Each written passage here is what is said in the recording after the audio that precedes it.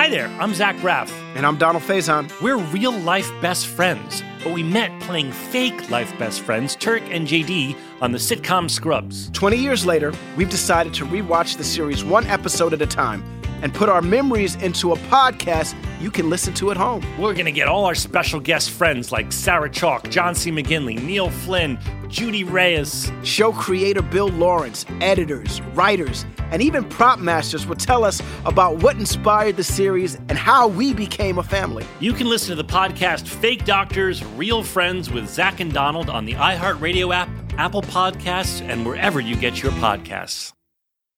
Support for today's show comes from the Life is Good Ping podcast.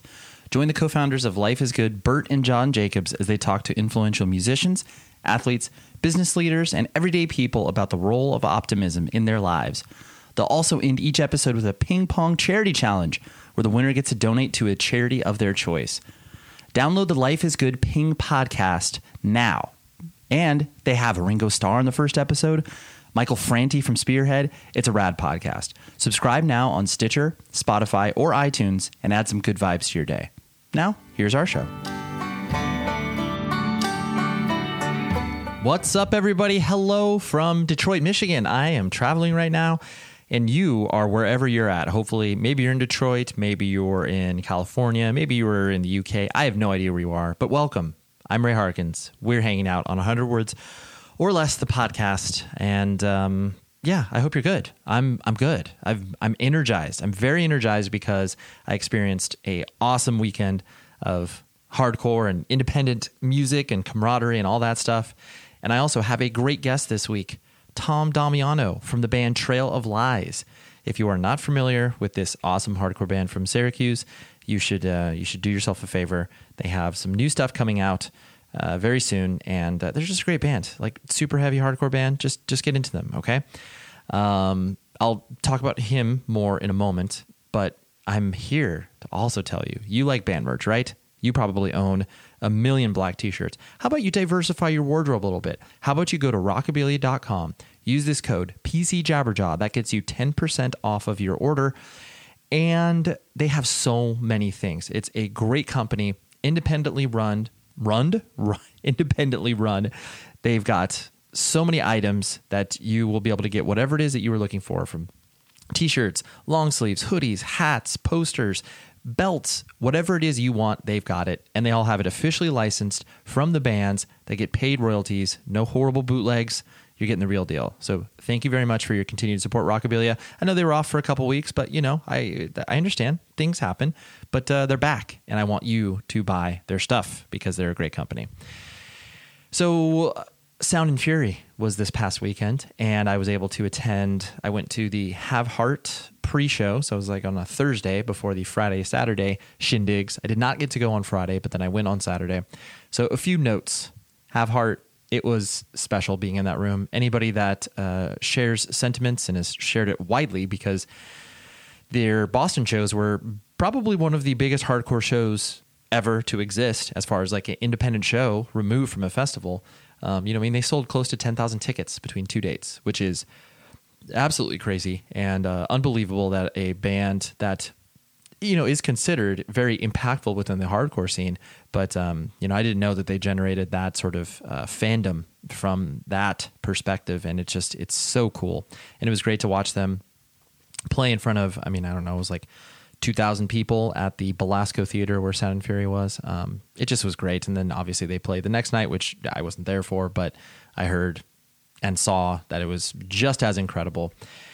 And it's so, it's so interesting. I had many conversations that weekend with a lot of different people, like old, like myself, younger, and just kind of, seeing where it's like, wow, like almost in awe. And even talking to some of the band members too that I saw at the festival, I was just like, this can't make sense in your head, right? Like, this is just breathtaking. And everyone was like, yeah, this is overwhelming, but like is just incredible that we get to witness this and experience this. And that's what I experienced as well, of just that feeling of awe and watching all of these people in this room for this subculture that is still unequivocally not mainstream, but is is shared widely on, for the people that care about it. It's beautiful. So, and Sound and Fury was awesome, as it always is.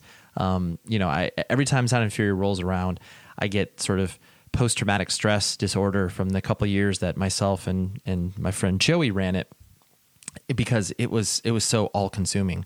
Like, I can't even imagine my life now trying to be planning that amongst, everything else I'm doing, but still just like, oh my gosh. And even, I was doing this podcast back then too.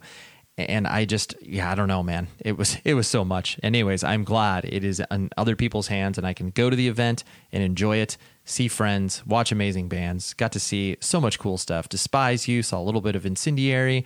I did not see One Step Closer, but I got into them at the fest and they were so good. A lot of people said very positive things about them.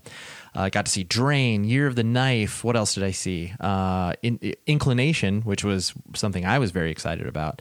And it was just a great, great time. It's hardcore shows look different than they did 5 years ago or 10 years ago. And I just love the fact that it seems like so many different people from so many different walks of life and are attending these things. And it's awesome to see that. And I really, really am excited. And then the next night, I went to see The Ghost Inside.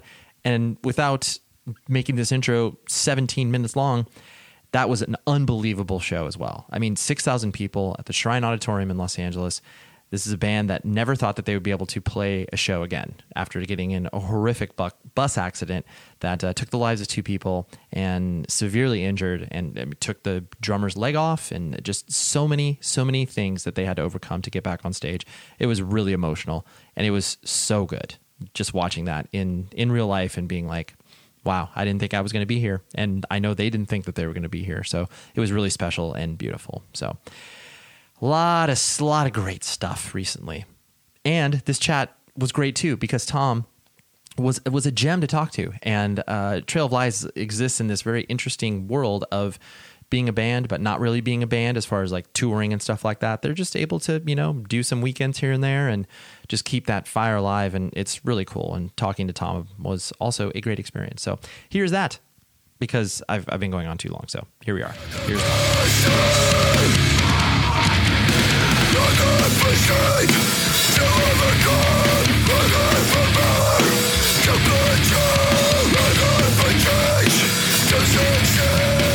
I live in Southern California. I'm a, by all definitions, a, adult that is still into hardcore. I'm 38 years old. Like, I should have already been moved out of this thing, but I'm No, that's so fucking sick. Like, I'm turning 30 this year, and I'm like, fuck, man. Like, I don't ever want to be that guy that just doesn't go. Like, yeah, I don't know. I live near New York too, so it's like I see everyone in Brooklyn is like, oh, like Youth of Today, like with the whole like Supreme thing, you know what I'm talking about? Like, and then they're like, oh yeah, like they talk shit on hardcore, but then they'll go cop a Supreme Youth of Today shirt. Like, fuck you. I hate that shit. No, I understand. Yeah, but sorry, that's so sick that you're still into it. No, I appreciate that. But yeah, I definitely got keyed into you guys when you put out War. I had already heard the name, but War was the first thing I really kind of dove into. And loved the music, and then I saw you guys at Program when you played whatever last year. Yeah, which legend gig, great show, so cool. But not only was I attracted to the band musically, but visually, the aesthetics, the way that you guys do your merch and the way that you guys present yourself, like record layouts and all that sort of stuff, is very distinct and is very not like what most hardcore bands do, even though there is, the traditional like live shot t-shirt or whatever, but there's a lot of stuff that you were borrowing from, streetwear and all that sort of stuff. Yes, dude. Thank you so much for fucking getting it. Well, I was some people don't get it and they're like, yo, the merch is so boring. Like, all right, go get a fucking regular fucking hardcore shirt, like, God, right. I work so hard on the aesthetic and like, with the merch, the web design, the Instagram, like just anything involving the band, even us live, and not like, I'm like, oh, wear the shirt, but like everything about the band is programmed, Okay. Well, that was literally what I was going to ask, where it's just like, it seems, no, it seems so deliberate. And I don't mean that, 'cause like sometimes when people say that it's deliberate, that it feels like it's like this calculated thing grown in the lab or whatever. But it's like, no, I just want to control the way that we are putting ourselves out there. However people perceive it is a different story, but like, I just want to control that. So it sounds like you had this real vision of how you wanted the band to be portrayed. Yeah. Like as soon as, are we on there right now? Oh, hell yeah, man. Okay. So basically the lab, when you say the lab and the calculation, it's my fucking insane mind. Like I literally will just drive around like for my job or like on my bicycle and whatever the fuck I'm doing. And I just like come up with these ideas. I'm like, I kind of think of like, all right. So for years I hated Kanye. I thought he was insane, stupid, didn't like his music, still don't like his music before Pablo, but recently dove into him like a year and a half ago, and I can't get enough. I watch every interview possible known about him. He's a little out there with things, sure, but he is the biggest marketing genius in the world. Him, the Kardashian brand in general are the most successful brand out there, and they know what they're doing too. And people, I think, will doubt them, but like they know what they're doing. So I can say that definitely rubs off on me a little bit with things, because anything that's out of the box and pushing the envelope, really, with anything, music, aesthetic, design, everything in general, those are the people that are progressing the culture behind music, hardcore, whatever like that. Like those are the bands that are going to stick out. Sure. So that's kind of what we do. Well, I mean, I appreciate it from the fact of like, I've always been an advocate personally for, whatever your influences are as you were growing up, like, you're like, oh, you start your first band, you want to, rip off Strife and Unbroken or whatever like that, that happens. But then when you start to introduce outside influences into your particular thing you're doing, when you're pulling from all these different worlds where you're like, oh, I'm into comics, or I'm into, like you said, these icons of, fashion or whatever, you're start to introduce interesting things that don't normally get viewed through the lens of like punk or hardcore. So like, I see what you're talking about. You're just like, yeah, it's exciting to be able to be like, oh yeah, it's not just like, yes, I can have a traditional Live Shot t-shirt, but like, here's this really, interesting, you can maybe make out the fact that this is a band shirt, but at the same time, you might not even know that it's a band shirt. Yeah. Yeah. And like, yeah, you fucking get it. That's so sick. So like, and like, when you say this, like, all right, so like I can name off every person in the band. Like we don't listen to hardcore that much. When we're in writing mode, none of us listen to hardcore. Like we're writing music, because to me, it's just recycling watered down hardcore. So why would you do that when it's like, Harry, our drummer, will listen to the Beatles. JD will listen to fucking anything. I listen to like pretty much only hip hop, R&B and stuff like that. Our bassist listens to fucking, what's those dark, I can never remember the name. It's like, fuck. It's like dark shit. It's like dark, like techno. Fuck, I never knew. It's okay. He's going to kill me when he hears this. Depeche Mode. That's it. So he listens to that. Okay. And like Drew listens to like a lot more punk stuff. So like all of us have all of these crazy influences that come in, and we write the music together. And obviously it comes out heavy, and it's like influenced a lot by me, like with shit like that. But like, it's just so simple. And to me, everything about the band is just simple. People can knock on it being simple. I don't fucking care, because every piece of music in the world that's successful and so just great is simple. It's just a couple chords, couple lines, and it's a fucking song. It's a chorus, verse, chorus. It's just so sick. Yeah. And that's what I believe in for writing music on that aspect. And then with the merch, I can go in on that. Like for me, less is more with everything. Like I wouldn't say I'm huge into fashion. I'm huge into sneakers and like, just fashion in general, I guess. I want to say like just things that like, not like mainstream kind of things. I love like just out of the box kind of fashion things. Mm-hmm. So we take a lot of that. And also our bassist is he like prints and also designs merch. So him and I also have like a little side business where we like make merch and print really just any clothing items for like bands, brands, businesses, stuff like that. So like we take all of those influences combined with like, you know, the hardcore kind of style, and we bring that in, and it just creates our simple merch. And we like to push the envelope with like other different items that other bands aren't doing, because okay, so this is another huge thing that I'm huge on now, that I've been talking to a lot of bands about. With Tom and I run a business called Twin Tip Merch, and we make, design, and print different clothing items.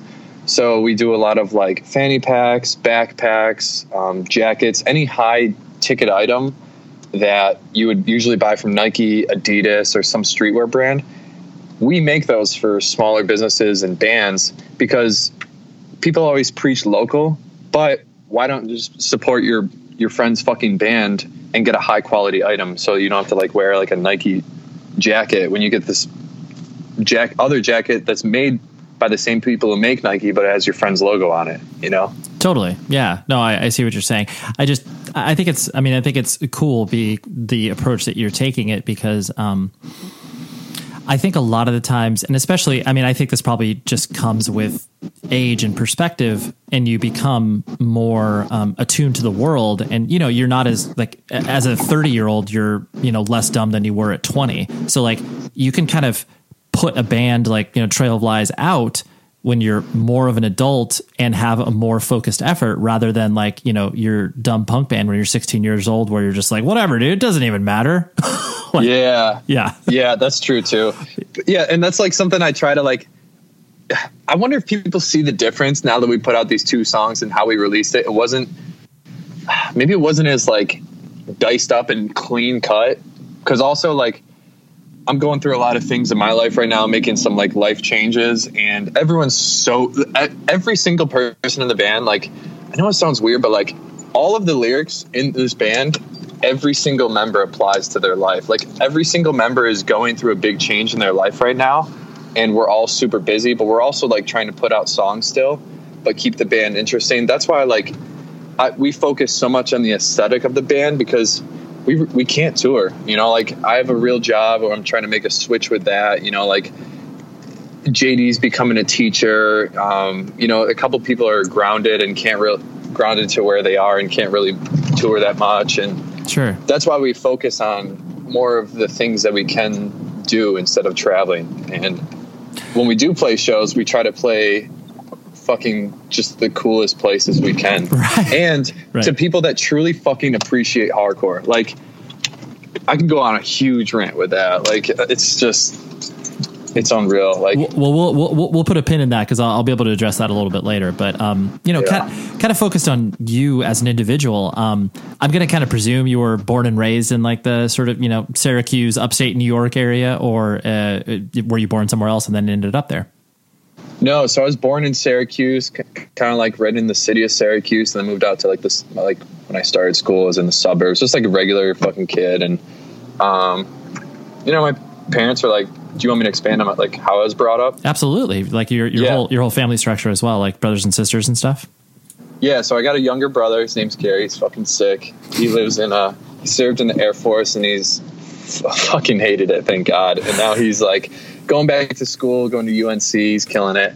And my mom and dad raised us, and my mom she kind of like hung out and took care of us and did what she could. And my dad was just always working. Honestly, they both were just always working. My dad was a cable guy and just climbing poles, putting up cable and shit like that. And then every year he would just try to buy a rental property and do that. Like, he told me that he was always the guy that would, and honestly, I do this too now, because I do the same things. He wore his work uniform, like, you know, fucking climbing poles and whatever, change in his work truck to go in a suit to go downtown to evict someone because they're fucking trash his place and all this shit, and then go back in the van, change back into some other clothes so he can fix up one of his apartments and then not go home till 9 p.m. So like that work ethic, like I was brought up with that and saw that, and like that's just it's a good thing and a bad thing, I think, for me. Like I just can't stop working. All I want to do is just work, I can't sit still. Yeah, like I just want to, like, it's just so weird. Yeah, like, so he does that, and then we were brought up. My parents got a divorce, and it was so like regular and civil where like, it was just fine. And, we had a great childhood. It was so sick. I feel like we were raised very well. I love both my parents so much. And that's awesome. They're some of my best friends. Yeah. And no, it's great. I mean, from just some light Instagram lurking of you, I definitely, anytime people are, proudly proclaiming their parents, online, I mean, most people do that on the traditional, Father's Day or Mother's Day sort of scenario, but just to be like, hey, I'm hanging out with my, mom on vacation or whatever. It's like, oh yeah, that's good. You want to hang out with your family and create those memories and stuff. Yeah. And they really are. They help me out through so many things. And like, we've had like, I can go in on this too. Like it's been, I want to say it was rough for a couple of years where basically I was like graduating high school and this other band that I was in was like starting to do stuff, and they really wanted me to go to college and do all this shit. So I listened to what they said and went to a community college, fucking hated it, was doing so bad. And like, just while I was in college, I'll never forget it. I was in the computer lab every day booking tours for my band that I wasn't even going to be on because I just wanted the band to be successful. Sure. Like hitting up, like in that time, it was like, God, I hate like saying like back in the day, but like, no, it was so weird because I was like hitting up people on MySpace and hitting up like Tulsa, Oklahoma, MySpace hardcore, like to like, hey man, will you book my band that like you probably haven't heard of? It was this band called Forfeit. So like we would just like, I don't know, I just email people on MySpace and try to get gigs, book a whole tour, send my band on tour. And I was like, fuck this, like I hate it. So like basically I just told my parents, I was like, I'm dropping out, like I can't do this, like I'm going on tour. It was like so bad. It was just like they were so angry. Yeah. Sure, like, they didn't understand. Yeah. At all. Yeah. They were just like, you're going to be so fucked. You're not going to have a future, this and that. And I was like, I don't know. I don't care. And like, at that point we were gone so much that I didn't really even think of it. So yeah. And that kind of happened. And I definitely saw, cause I knew that someone in Trail of Lies was in Forfeit. I did not know that was you, but yeah, you guys, I'm fairly certain I saw you at Chain Reaction once. Really? On the Outbreak tour? Yeah, there it is. There it was. That's so sick. Yeah. But, I mean, your story is definitely commonplace where people reach that fork in the road moment of like, okay, I got to do real life stuff, but like, I'm also, this band stuff won't be there forever. So like, you kind of want to do it while you can. And so, yeah, I understand your pain. Yeah. And it keeps going. So then the Forfeit, like as soon as I quit school, we like tour for a couple years. Singer wants to do his own thing. Band breaks up. I joined Naysayer because we toured with them. Naysayer was like the band that I was in for like 5 or 6 years, and we just did everything. It was so fun. That was like where I really grew as a person. Lived in Richmond for a little bit and like met so many people. Like really, that was a band where I met all of my friends and like really grew as a person. And then it was so cool. We just did some of the coolest things. Toured with Terror, AF, did bus tours with both of them, Europe, blah, blah. And then kind of just like, we all just kind of went our separate ways. And like, I went back to Syracuse, did my own thing. And then what did I do? Joined Backtrack for a little bit because I thought that's what I wanted to keep doing, just tour all the time. Sure. Did like New Zealand, Australia, Southeast Asia, and like all these other cool tours. And then I just realized it wasn't for me. It's like touring was just like a little much. And I felt like I had to not grow up, but like start providing and think of a future, because I wasn't making any money, Went back to school, and that was like when I was truly focused, like fucking Dean's List and all this shit. Like, not to flex, but I was just that's like, I want to tell everyone that I know that's young to not go directly into college unless you know what you want to do, because there's so much to do out there. And like, how are you going to be 18 or 19 and decide what you want to do for the rest of your life? I think traveling is seriously the best thing you can do. And plus you grow so much as a person, and then you go back to school and you're just so much more focused, and you want to be successful. then which landed me into Frito-Lay, and I'm a district sales leader there. Like, just basically I look over like the large format and district in Syracuse, and I have like a team of salesmen, merchandisers, and I lead them, and it's a good gig for now, but like I'm looking for something to be passionate about, so that's the switch that I'm trying to make soon. Today's show is supported by Pet Relief. They make all-natural, USDA-certified organic CBD products for pets using full-spectrum CBD hemp oil that is grown and extracted in Colorado. They offer a ton of products that have something to assist a range of ailments such as hip and joint pain, inflammation, situational anxiety, and more. They offer oils for both cats and dogs that are made with only 2 ingredients, full-spectrum CBD hemp oil and organic coconut oil. Their supplements are all handmade and baked with human-grade organic ingredients that have been sourced from farms across the United States. And all their products are third-party tested in an effort to be completely transparent. They sent me this stuff. I've been using it on my 15-year-old pup, Callie. She's the best, but she's got a lot of problems. I have noticed a difference in her gait, in her walk, because she has some arthritis in her hip, and she loves the stuff. So it's been working magnificently well for my pup, and I imagine it can work for you as well. So go to petrelief.com and enter the promo code WORDS to get 10% off your order. That's Pet Relief, RELEAF.com, and the offer code is WORDS. Do it up. So where, kind of backing up, but where... I mean, clearly Syracuse is a hardcore town, and it's been for many, many years. But like, where was your introduction point to like more independent-minded music rather than just what was getting played in the radio? So, in middle school, I met this kid Ben Shaw. Seriously, one of the coolest, like, craziest-looking people I met. And it was the first day of Earth Science in 7th grade, and I saw this kid, and he was wearing like Slipknot shirts and all these crazy shit, and I was just like. I just walked up to him. I was like, "What's up, man?" I'm not like that. He looked so interesting and charismatic. We just started talking, became best friends, convinced me to pick up a guitar. We would just like go to his house and like watch like metal bands and stuff. But then we got into like, we were in the Trustkill area, like right at the end of like the locking out phase and beginning of, like kind of in that area. I wish I got right at the beginning of locking out era, but like everyone like Terror, Poison the Well, Every Time I Die. And then my first show was November 29th, 2003. It was like Every Time I Die, Poison the Well in Syracuse. Sure. And it was so sick. Like one of my first pit, didn't know what the fuck I was doing. One time I was moshing. You were just singing along to Nerdy, dude. That's what you were doing. That's literally the mosh part. So good. I love it. I listen to that shit now. I'm like, what was I thinking? Well, you have to realize though, like that's not only is that a time and a place band, like, yeah, listening to Opposite of December now, like, it'll evoke nostalgic emotions or whatever, but like, you can't be ashamed for that. It's like, dude, that's that way. If you didn't listen to Poison the Well at that time, like you're an idiot. You were doing something wrong, man. Yeah, it's true. I just hope people aren't like, damn, I was listening to Trail Lies from when I listened to him 10 years ago and they're shot now.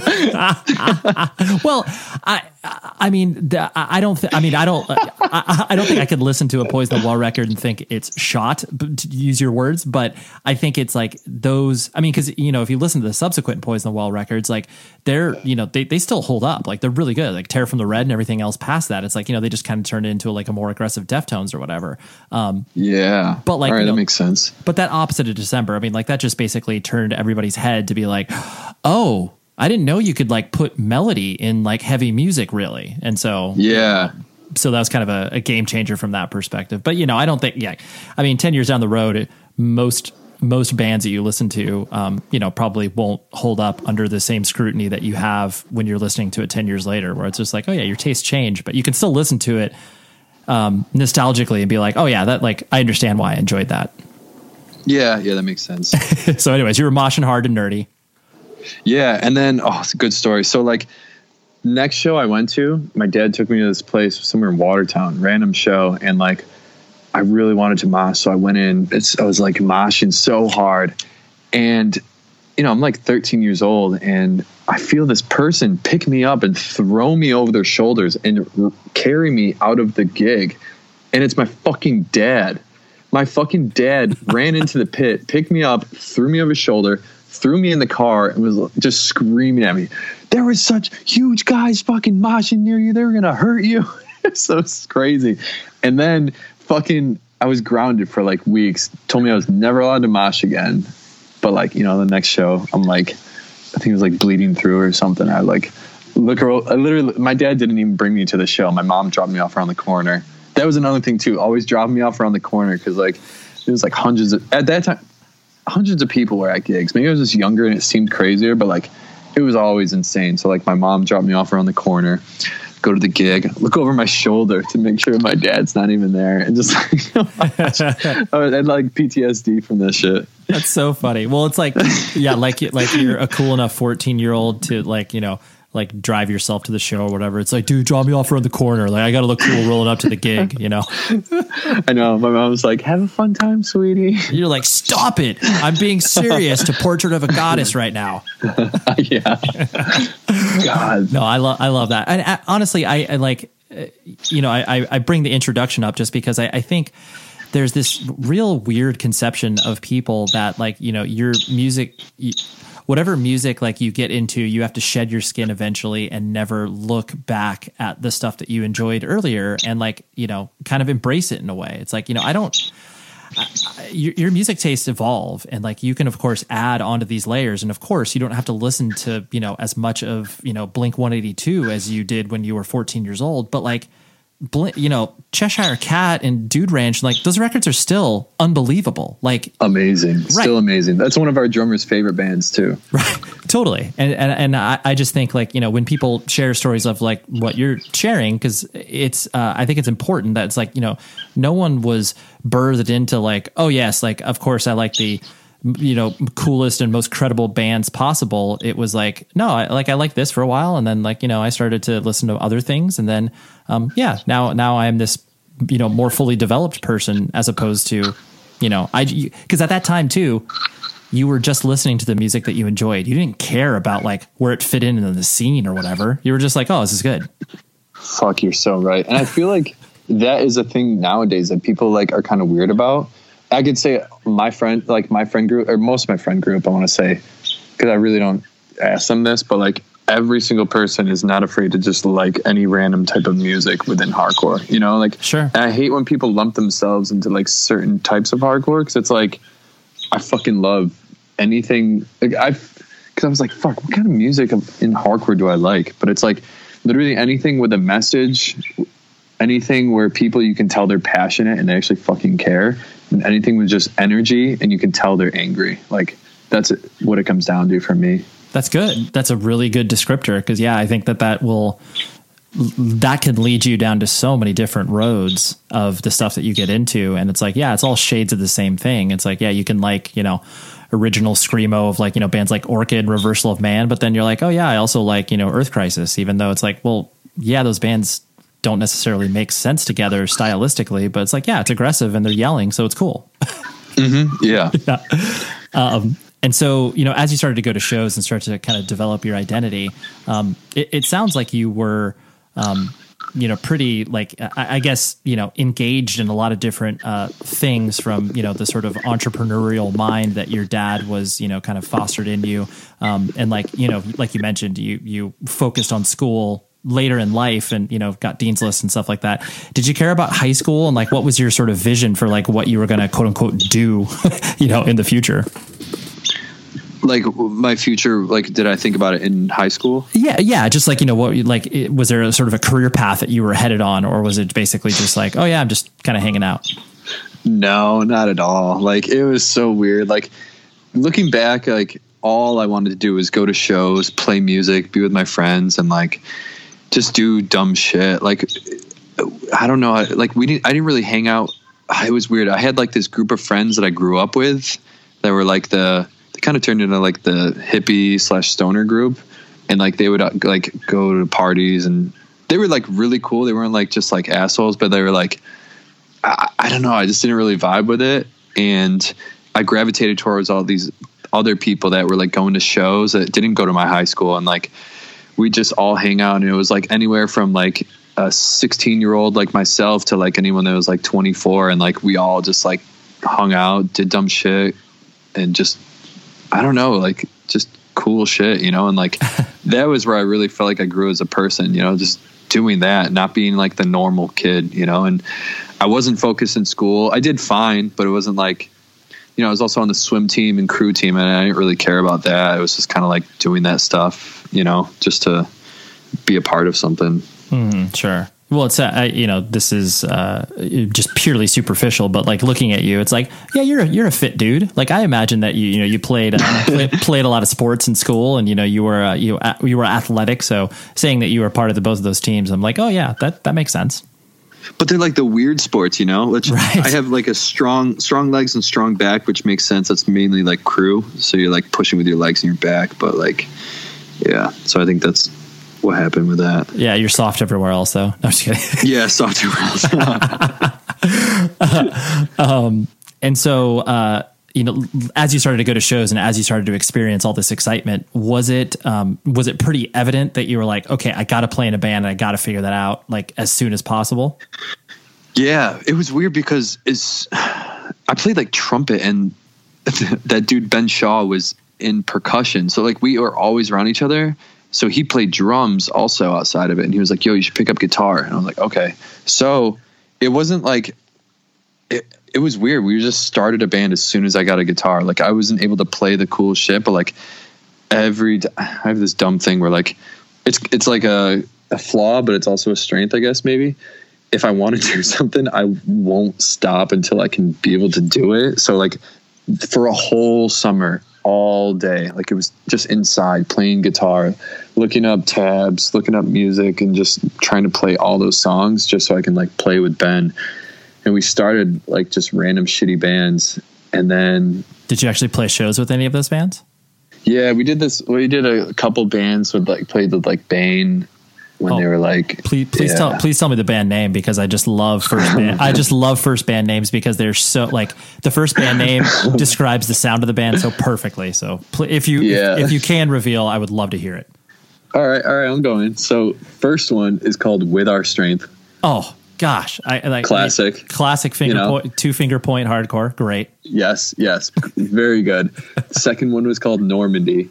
That was more of like, the first one was like a mosh band. Second one was like, you could tell that we just found out about like Mental, Righteous Jams, and all those bands. Okay, sure. I back that. And then the third band, that was the band where we played with like Bane. We had played some cool shows with that. We played with Integrity and shit. It was crazy. Nice. And we played Gorilla Biscuits on the Return tour. Remember that tour? Of course. Yeah. So that was probably one of the coolest shows we played it. And I was like, people were diving. It was like a sea of people. It was like this place in Syracuse, like it was like a dance club, like where my grandpa used to go dancing. Like, whoa, not the Lost Horizon. No, it's near there though. But it's like a country club where like they had shows randomly. Whoa. So like we played there, and that GB show was unreal. I remember being there when I was a kid, and like you could hear like Sid just warming up upstairs, just like it was unreal, because like it was the first time everyone like really saw GB again, you know, and it was just crazy. And their set was unreal. Everyone was just diving the whole time. Like so cool. You could dive in any way, and just anyone and everyone would catch you. So yeah, that band played some cool shows. Did you sing and play guitar in those bands, or what did you do in those bands? So I played guitar in the very first one. We didn't even have a bassist. I'm excited to tell you about not needed dehydration. Well, actually, no. Yeah, the just solution to dehydration. Clock out. And that happens. Second one, working out. Second travel, one, I played exhaustion. Dehydration guitar. Is the worst. You get headaches. Barely. And then the third one. The third one was literally and I was the like, season for dehydration. That was. So I started in guitar, switched over to bass, and then drip drop grew into whatever it became. Powder that was developed by a doctor to treat dehydration. It's not some huge beverage company. It's a legit remedy for dehydration. The formula has 3 times the electrolytes and half the sugar of sports drinks. And it comes in a little stick that you mix with about 16 ounces of water, and it works fast and it tastes incredible. So that way you pound it, you say goodbye to headaches, fatigue, and however else dehydration affects your life. What is incredible about this company is was made to help people in third world countries and developing countries battle dehydration. They have since now put it to the consumer market, and you get to enjoy that dehydration battler that is called Drip Drop. I love this stuff. They've shipped it to me. It's incredible. I've used it basically every time I have worked out, and I feel spectacular afterwards. Because, sometimes you're just like, oh man, I work out, but I'm not feeling it. Pound this, boom, done. It's so good. So go to dripdrop.com/words to get 20% off any purchase. That's dripdrop.com/words. It's a great company. Go support them, okay? Now, here's the rest of our show. In a world where everyone is confined to their homes, society begins its largest binge watch to date. In the hallowed library of Hulu, or perhaps on a shelf of DVDs you haven't looked at in a decade, is a show that perfectly encapsulates life in the early aughts and launched a friendship that would inspire millions. Hi, I'm Zach Braff. And I'm Donald Faison. In 2001, we starred in Scrubs, a sitcom that revealed a glimpse of what it was like to survive a medical internship. As Turk and JD, we explored guy love. Nearly 20 years later, a lot has changed. We're not Supermen, but we're still best friends. Given the mandatory lockdown, there's no better time to relive the series that brought us together in the first place. And we're doing it with a podcast. That's right, people. We're going to bring friends and crew members and fellow cast members and writers. And guess what? We're going to even invite some of you to call into the podcast and ask all the questions you want of the entire Sacred Heart staff. Join us for Fake Doctors, Real Friends on the iHeartRadio app, Apple Podcasts, and wherever you get your podcasts.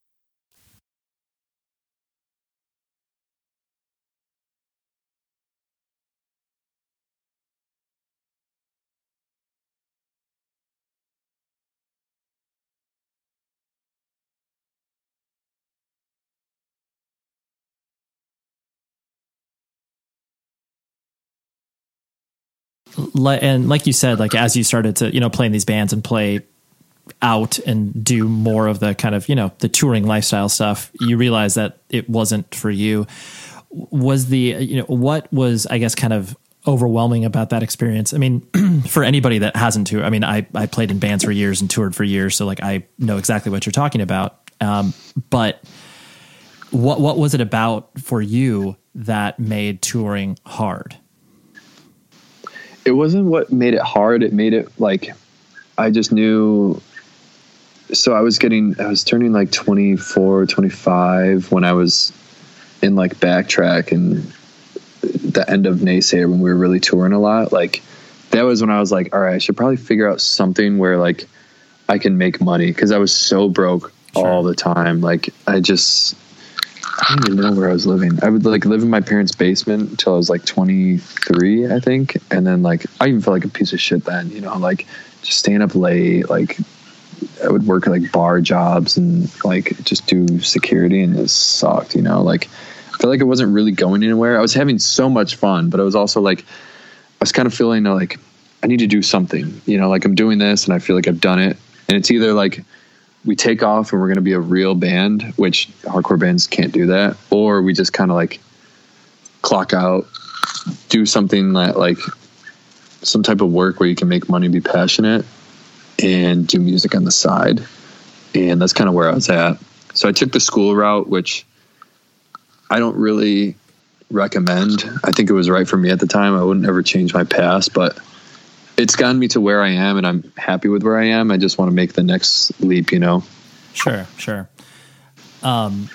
Yeah. Cause I mean, to your point, I think most people do run into that, that issue of, and I mean, even, whatever, referencing Poison the Well again, where it's like, even those, when those dudes were, touring and like Opposite of December was popping off, it's like, yeah, they were making money, but like, they were just like covering rent, like they were not, they were not living large, by any stretch of the imagination. And so I think the illusion of most of those bands, especially of that era, was that they were, building a future. And it's like, nah, it was still, they would have maybe like, $70,000 in the bank account or whatever, but like, and I say for the band account, not like individuals, but it's not like that was a sustainable thing. You were just like, most bands, have to try to strike while the iron is hot, try to make as much money as humanly possible before, like, you know, their relevance fades away in some, you know, fickle way where kids are like, oh, I don't like this record. Like, oh, wow, our touring business is gone, and there it is. So I understand the practical nature of what you're talking about, where it's like, oh yeah, like I can't continually return home with like $25 in my pocket. What do I do? Yeah. Yeah, it's tough. Right. And so, and it sounds like too, you were always leaning on your, the experience that you're talking about with your father, as far as like his hustle and desire to, you know, better himself and his family. Like that was it seems like that was kind of rooted in you as well, where you were very practical about the fact that you couldn't continue to like live this Peter Pan lifestyle. Yeah. Yeah. That's so true. Okay. And so, I mean, I guess to that point of like, you know, Trail of Lies, it to me exists in that, you know, full-time, part-time band that like you said, you're not touring, but you try to be as active as you possibly can. And it seems like that's based off of just everybody's lifestyle and how everybody kind of like, you know, exists with their jobs and everything like that. Was there ever a notion of kind of like, oh, well, you know, this thing seems to be more successful than like anything we've done in the past or whatever. Do you want to, you know, give it a year and try it out? Or did you guys ever have discussions like that? Or is it like, nah, we're good? Yeah. Like it was, well, in the beginning, so it's weird. The band started in 2010, where it was just like, I wrote this demo and found people in Syracuse to like play on it. And we put this like 5-song thing out. And it was when I was in Nacer, I was like, I want to do something heavy. So we did it, and then like didn't do anything for years. And then like 2015 or 16, our guitarist JD, he's like younger than me. He was like, yo, we should do, because we want to do a band together. He was like, yo, let's do Trail. And I was like, what? Like, how are we going to, he's just like, let's just revamp it. So like we did it, and we're like writing these cool songs. We're like, yo, all we want to do is just play United Blood. Like that's just our favorite festival, you know? And like, we just wanted to play that. And we got to the point where like we played United Blood, and it was like, when we put out that EP, the Strength Through Discipline thing, we were just like blown away of like the response. We had no idea people were even really going to be into it. And am I answering the question, or was it like, were you thinking of like if we were ever going to go further than what we did right now? No, you're totally on the right track. Okay. All right. Yeah. So like, that's where we got to the point where like, all right, we played United Blood. Oh shit. They like, let's just keep playing more shows. So we did a bunch of shows, and then like played Sound and Fury, and we're like, okay. And then they like asked us to play This Is Hardcore. And then the next thing was like, all right, let's put out like a whole LP and see what happens. So we did that. And like, that was like when we really did like got our aesthetic down, and like everything came together, and we were like, fuck it. Let's go to all these places that we always wanted to go to, where people truly, really want to see us. And everyone in the States, I don't know how everyone else feels about this, but I feel like we're all guilty of just being spoiled. So like going to Puerto Rico, going to Australia, going to Japan, going to all these crazy places that like people don't get to see bands as much. Like we just wanted to go there, you know? And like, if you're in the States and you want to see us, you go to a festival, you know, like, and that's kind of how we did it. And there was a point where like, right when we put War out, we were like, damn, should we tour? Like we were just thinking like it was kind of tough, because like I would have to quit my cushy job and like figure shit out, and it was like we weren't really sure what to do. We were like thinking about it. We had like a bunch of crazy tour offers that we were thinking about, and like looking back, I'm glad we didn't, because I wouldn't be where I'm at right now and meet the people that I met right now. You know, things could be different. They could be better or worse, but like, you know, I think we made the right decision, and like, we could end up just hating each other if we toured. That's another thing that I was worried about, you know, like, you know, when you're touring with other people, you're just always on top of each other, and you feel different about that person by the end of it. And I love every single person in Trail, even the people that aren't in it anymore. Like I still have feelings for them. Like I just didn't want to compromise our friendships, you know? And I think the band is just as special. It's just so special to all of us, and like only playing here and there, like just makes us go off even more and makes it more special whenever we do play. Sure. Well, I mean, to me, that sounds like a very, adult and mature thing to look at. Cause when you're honestly, like when you're, 20 years old and like you have these offers where it's just like, all right, you're going to go out with, Stick to Your Guns is doing a tour offer, or like, Terror or whatever. Like you get these offers and you're kind of like, well, maybe if we just like try this for a minute.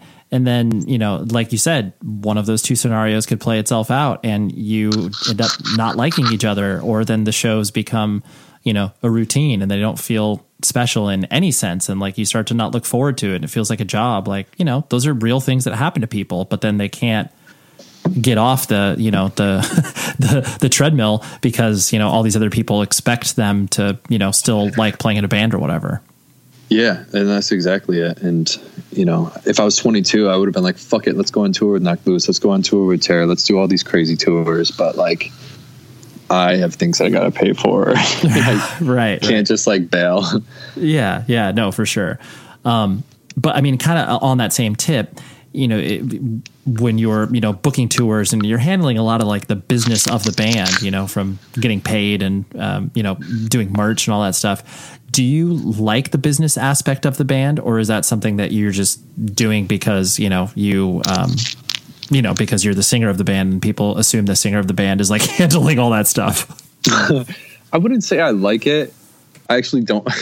Saying it out loud, I fucking hate doing it because this is another business that I have to worry about. Like, I have so many other little hustles that I do where I just need to figure out one thing and do it. But like, it's the only thing I do like it about it is, it covers everything we have to do. Like, I do it in a way where I'm kind of like, I do need to chill a lot. I'm pretty like uptight about money and shit like that, and making the band successful to pay for those things, because it's not fucking easy paying $1,600 for a round trip flight to Europe to play shows for 4 days, so like right. Yeah, that's why like our merch is so calculated. Everything, like, people are like, oh, y'all print so much merch and focus so much on it. Like, okay, bitch, like, we're like fucking making money to be able to go play shows to see you, like, that's why like some hardcore kids fucking drive me nuts, man. Like, talking shit, it's just insane. Like, they're so young and they just don't understand. So like, they'll understand when they're older, but like, goddamn, like, how do you think bands are able to do things anymore? Right. Well, so do you, I mean, I guess this is a good enough time as ever to kind of go back to, what you were saying. I was going to put a pin in of just like the,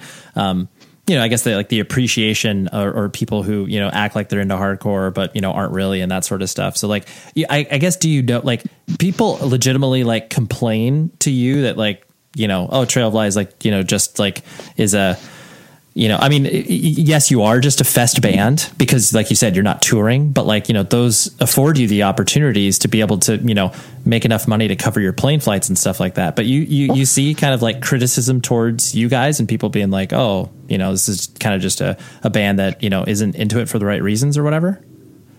Yeah. I mean, I know I've seen and heard people talk some mess, and it doesn't really matter because I know we're one of the most, it's crazy because like it doesn't matter to us, like, because we know we're a real band, and like there's so much passion in this band that like it doesn't even faze us because we're just like, all right, like, you just don't get it, Oh yeah, no, for sure. I mean, you guys know what your own interests are, so like you know your own motive, so you don't need to look for outsiders to validate that and stuff.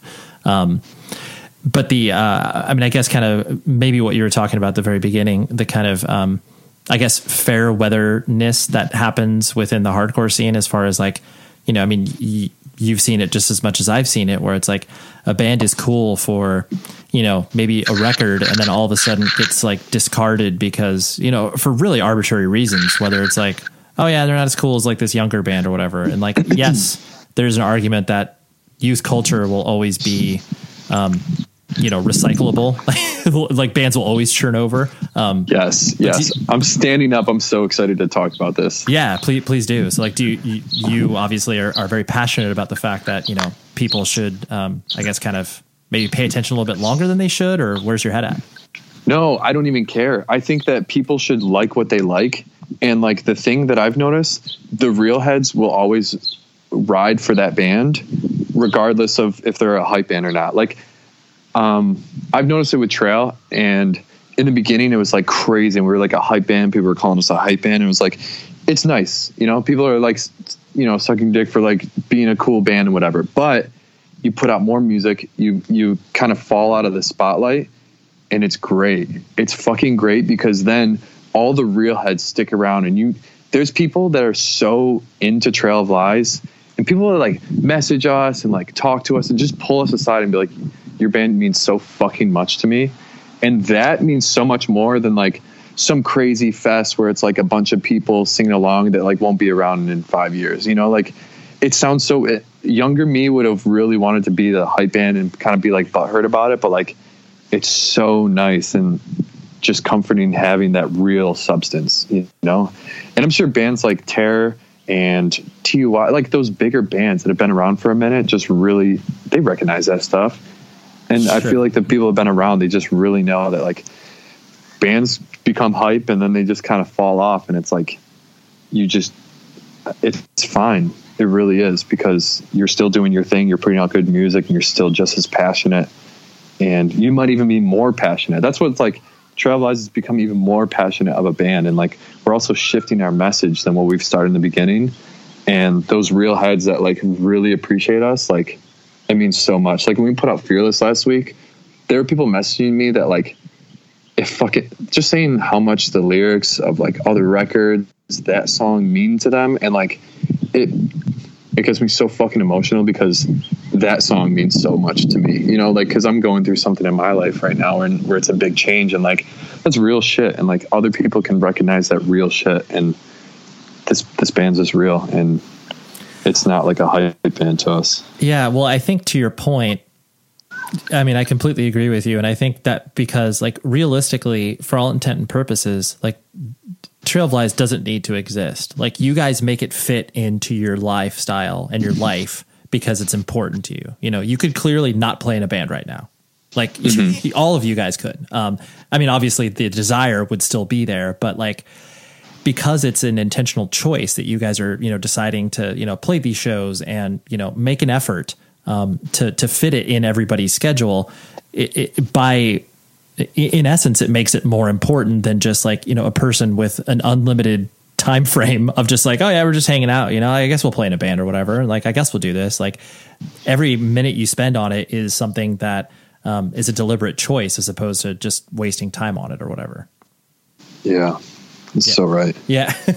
Well, no, it's cool. And I think that's what can hit people of so many different ages, where it's like, yeah, you can hit people, you know, like myself, who are, because I view hardcore as like generational. When I say generational, I mean like every 4 years it kind of regenerates, where it's like, you know, it's kind of like high school, you know, it's like the seniors look at the freshmen, they're just like, these little dum-dums, like, you know, look at what they're doing. And then, you know, the seniors move on and go to different things. And then the freshmen grow a little bit older and then they become seniors. And so generationally speaking, you know, your band can appeal to a person like me who's, you know, two class cycles ahead of you or whatever. And then it can also appeal to, you know, people who are 17 years old, and people kind of get it from both ends of the spectrum of like, you know, the hype side of things. And then also just like, oh yeah, I really gravitate towards the aesthetics and just the aggression or the message or whatever, you know? Yeah. Well, now I feel like I'm the guy in college that just never graduates and stays in. Yeah, you're like Matthew McConaughey in Dazed and Confused or whatever. Yeah, I'm just still here, still going to shows. Hey, dude, you take your shirt off on stage, so that could very well be accurate. I know, right? And so, you know, I mean, you've mentioned it more than once when you're saying you're going through a lot now and a lot of changes. Like, are you speaking about that more from the just like you're trying to figure out what you want to do for your job and your life and stuff like that? Or is it like, you know, there are other things that are going on? There's a lot, like, I can expand on that a lot. Basically, the first thing, what it all really comes down to is like what I want to do with my life. And right now where I'm at is just not where I want to be. I've recognized it, and it's fine. It's been fine the past 3 years, but it's like working as a corporate job is just something I don't want to do. So right now I've been trying to figure out what I want to do the past year. I've been like hitting up people to become like a TM or like just like a band crew kind of guy to go on tour and just travel, because I know I love that. And then I would hit up people to be like, all right, I want to move to Australia. Like I'm trying to figure out what I want to do. So I'm still trying to figure that out. And like all I do I wake up at 5 in the morning, apply to jobs for fucking 4 hours, go to my job, work for however many hours it takes to get the job done, and then get home, go to the gym, and just apply for more jobs. And basically just going through that. But also another switch in my life is like, I've been trying to just become more relaxed and just focus on things that I might have been suppressing the past couple of years. Maybe just my whole life is like kind of just working on just truly being happy with where I'm at, you know, and being grateful for what I have. And just like a lot of things like that, you know. Where, so you talking about just like the desire to kind of like relax, is it more of the fact that you feel like you are just like a really high strung individual and you're trying to scale that back? Or is it one of those things where you're just trying to, I guess, kind of pay attention to like what's happening around you more, like the, you know, whatever the metaphor of, you know, stop and smell the roses, that sort of stuff? I'm so fucking high strung. Okay. I'm just, it's insane. And like, I can even like, when I walk in the room, like with my band, I can just feel him just like, fuck, what is he going to go off on now? And like, it's so sad. It's like funny, but it's also fucked up. Like, I know people feel that with me because I'm so OCD with certain things about being successful and whatever. And that's what I'm trying to just relax and let go with, you know, like not trying to just be perfect with everything that I do, just kind of being like, just more like a fuck it, you know? And like, my girlfriend even says it to me. She's honestly, that woman has been helping me so much, like just helping me relax and chill and just like have a meditation, just fucking chilling and just not freaking out. Cause like, you know, it creates this anxiety and this like fucking stress that I have that I create out of nothing. So like, you know, obviously I can't just go and smoke weed and, it's not like I can't, if I did drugs like that, I would just like go off and use that as a Band-Aid. But like, so what I've been trying to do is really find the core root, just everything of like why I'm so high strung, and then just relax and just try to be more at peace with everything. Yeah. Doing a lot of self-auditing and self-reflection. Yeah, exactly. And it's been an interesting year. I've made a lot of switches and, it's coming along. Like I can already notice like people, you know, I'm also opening up a lot about things that I just kind of keep in, and that makes me high strung. But like doing that is, you know, helping me chill a little bit, you know. And like also this job that I have is so intense, and also I have like rental properties that I have to do, and I have like this other side hustle, and then I have trail, and then trying to maintain a life. Like it just makes me high strung, you know? Sure. Yeah. Well, I think a lot of what comes with, you know, age is you start to, things become more important to you as you get older. You know, once you realize like, oh yeah, the clock really is ticking. It's not just like, I'm not just, you know, trying to figure out what I'm going to do on a Saturday night or whatever. And so, then you start to, I haven't even thought about that though. I feel like I'm going to live till I'm 90. Sure. Yeah, no, I which is good. I mean, I think most people's target is like, I want to live that full life. But, I understand what you're talking about. Like being able to have the perspective to look at yourself and realize like, okay, I am this way, but how do I try to, you know, not eliminate that, because that's always going to be who you are, but be able to like temper it a little bit, you know, be like, calm down, just a little bit.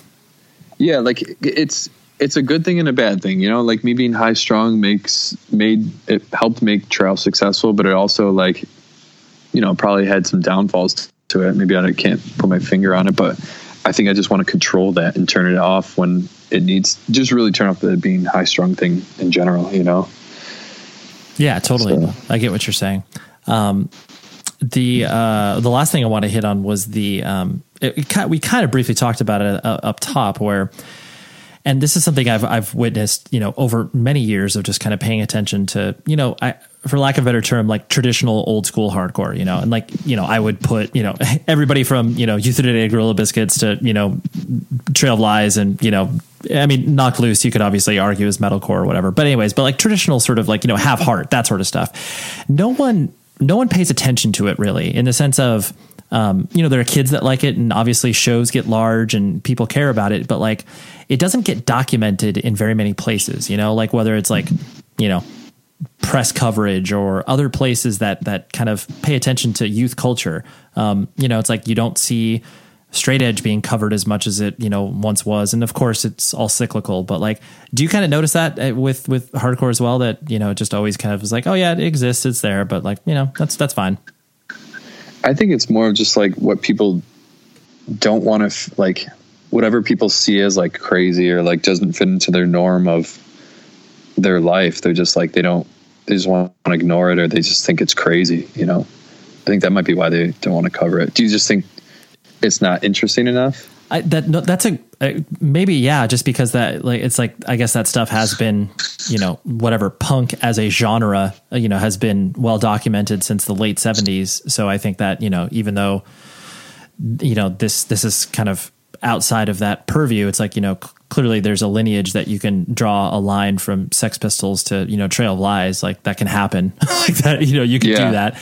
But, maybe it's just because, whatever, Trail of Lies, like, you guys can get up there and, you look like, you're average dudes and like just doing a thing or whatever. And so like, there isn't, I guess a, story to be had there, even though, there, I mean, in my opinion, there is, and that's obviously why we're having this conversation, but. Yeah. I don't know. I wonder if maybe there's so many, the thing is too, I feel like it's awesome that so many subcultures exist. And I think that might be why, like, there's just so many more people that are expressing themselves, and so many different subcultures now of people that are just exposed, just doing different things. Like there's sneaker culture. I found out about a guy in Syracuse that collects pinball machines the other day. Like there's just so many other little things that people that just have these crazy hobbies, and maybe they're just kind of putting hardcore on the wayside, I guess. Yeah, sure. Which is fine. I don't ever want that shit in the mainstream. I get so annoyed when I see like hardcore being exploited as like some cool thing. Like I swear to God, if I see like some like famous rapper wearing like a EC shirt or like I don't know, I hate that shit. Well, yeah, like it's cool to like fashion and streetwear and shit, but like hardcore, to me, hardcore is like, we're all fucked up. We're all here for a reason. We're all like, I gravitated towards it because I was so angry and just fucking pissed off, and like I wanted to keep it like that. I don't ever want it to be like the cool thing, or like you can always just tell people that are truly into it, the people that are truly weird and just fucked up, that are just there, and that's why everyone trails there. Right. Well, I mean, it's an interesting point, because I think that, I mean, there's only so much that, a scene can do to keep itself insulated, because like, obviously it splinters off, where it's like, I mean, I think about this band, probably more than I should, but like Rise Against as an example, like, clearly punk and hardcore kids that have come from the Chicago scene, are straight edge, like, are very politically active and engaged, but then like they play to a bunch of people who, might not even register the fact that they are speaking directly against like whatever political beliefs they may have, if it's like, if they're like a Trump Republican or whatever, and they're just like, oh yeah, just like swing life away or whatever.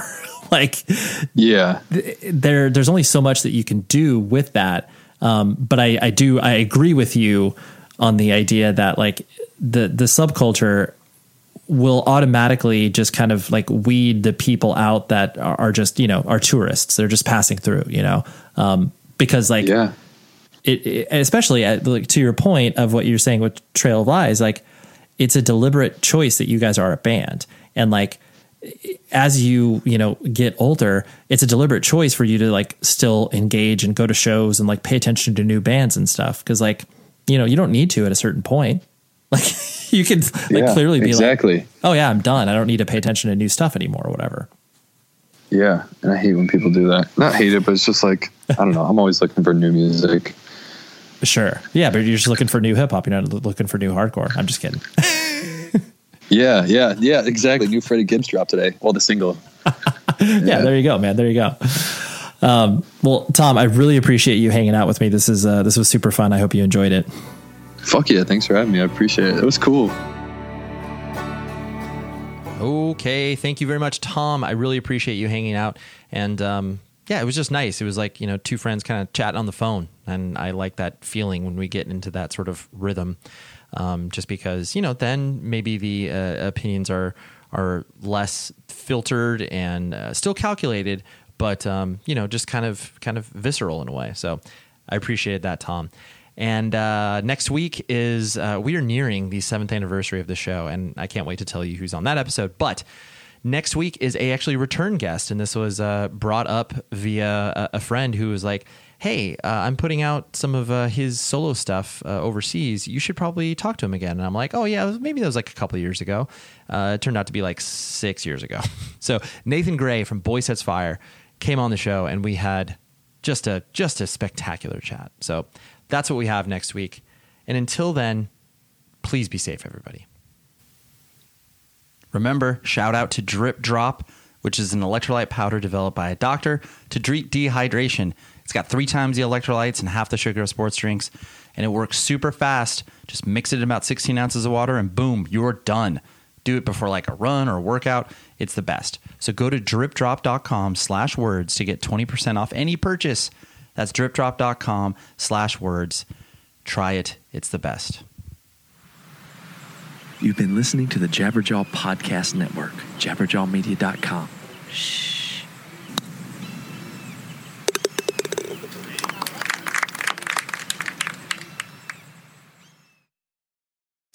Hi, I'm Esther Dean. I've made my life by writing songs like Fireworks by Katy Perry, Super Bass by Nicki Minaj, What's My Name by Rihanna, just to name a few.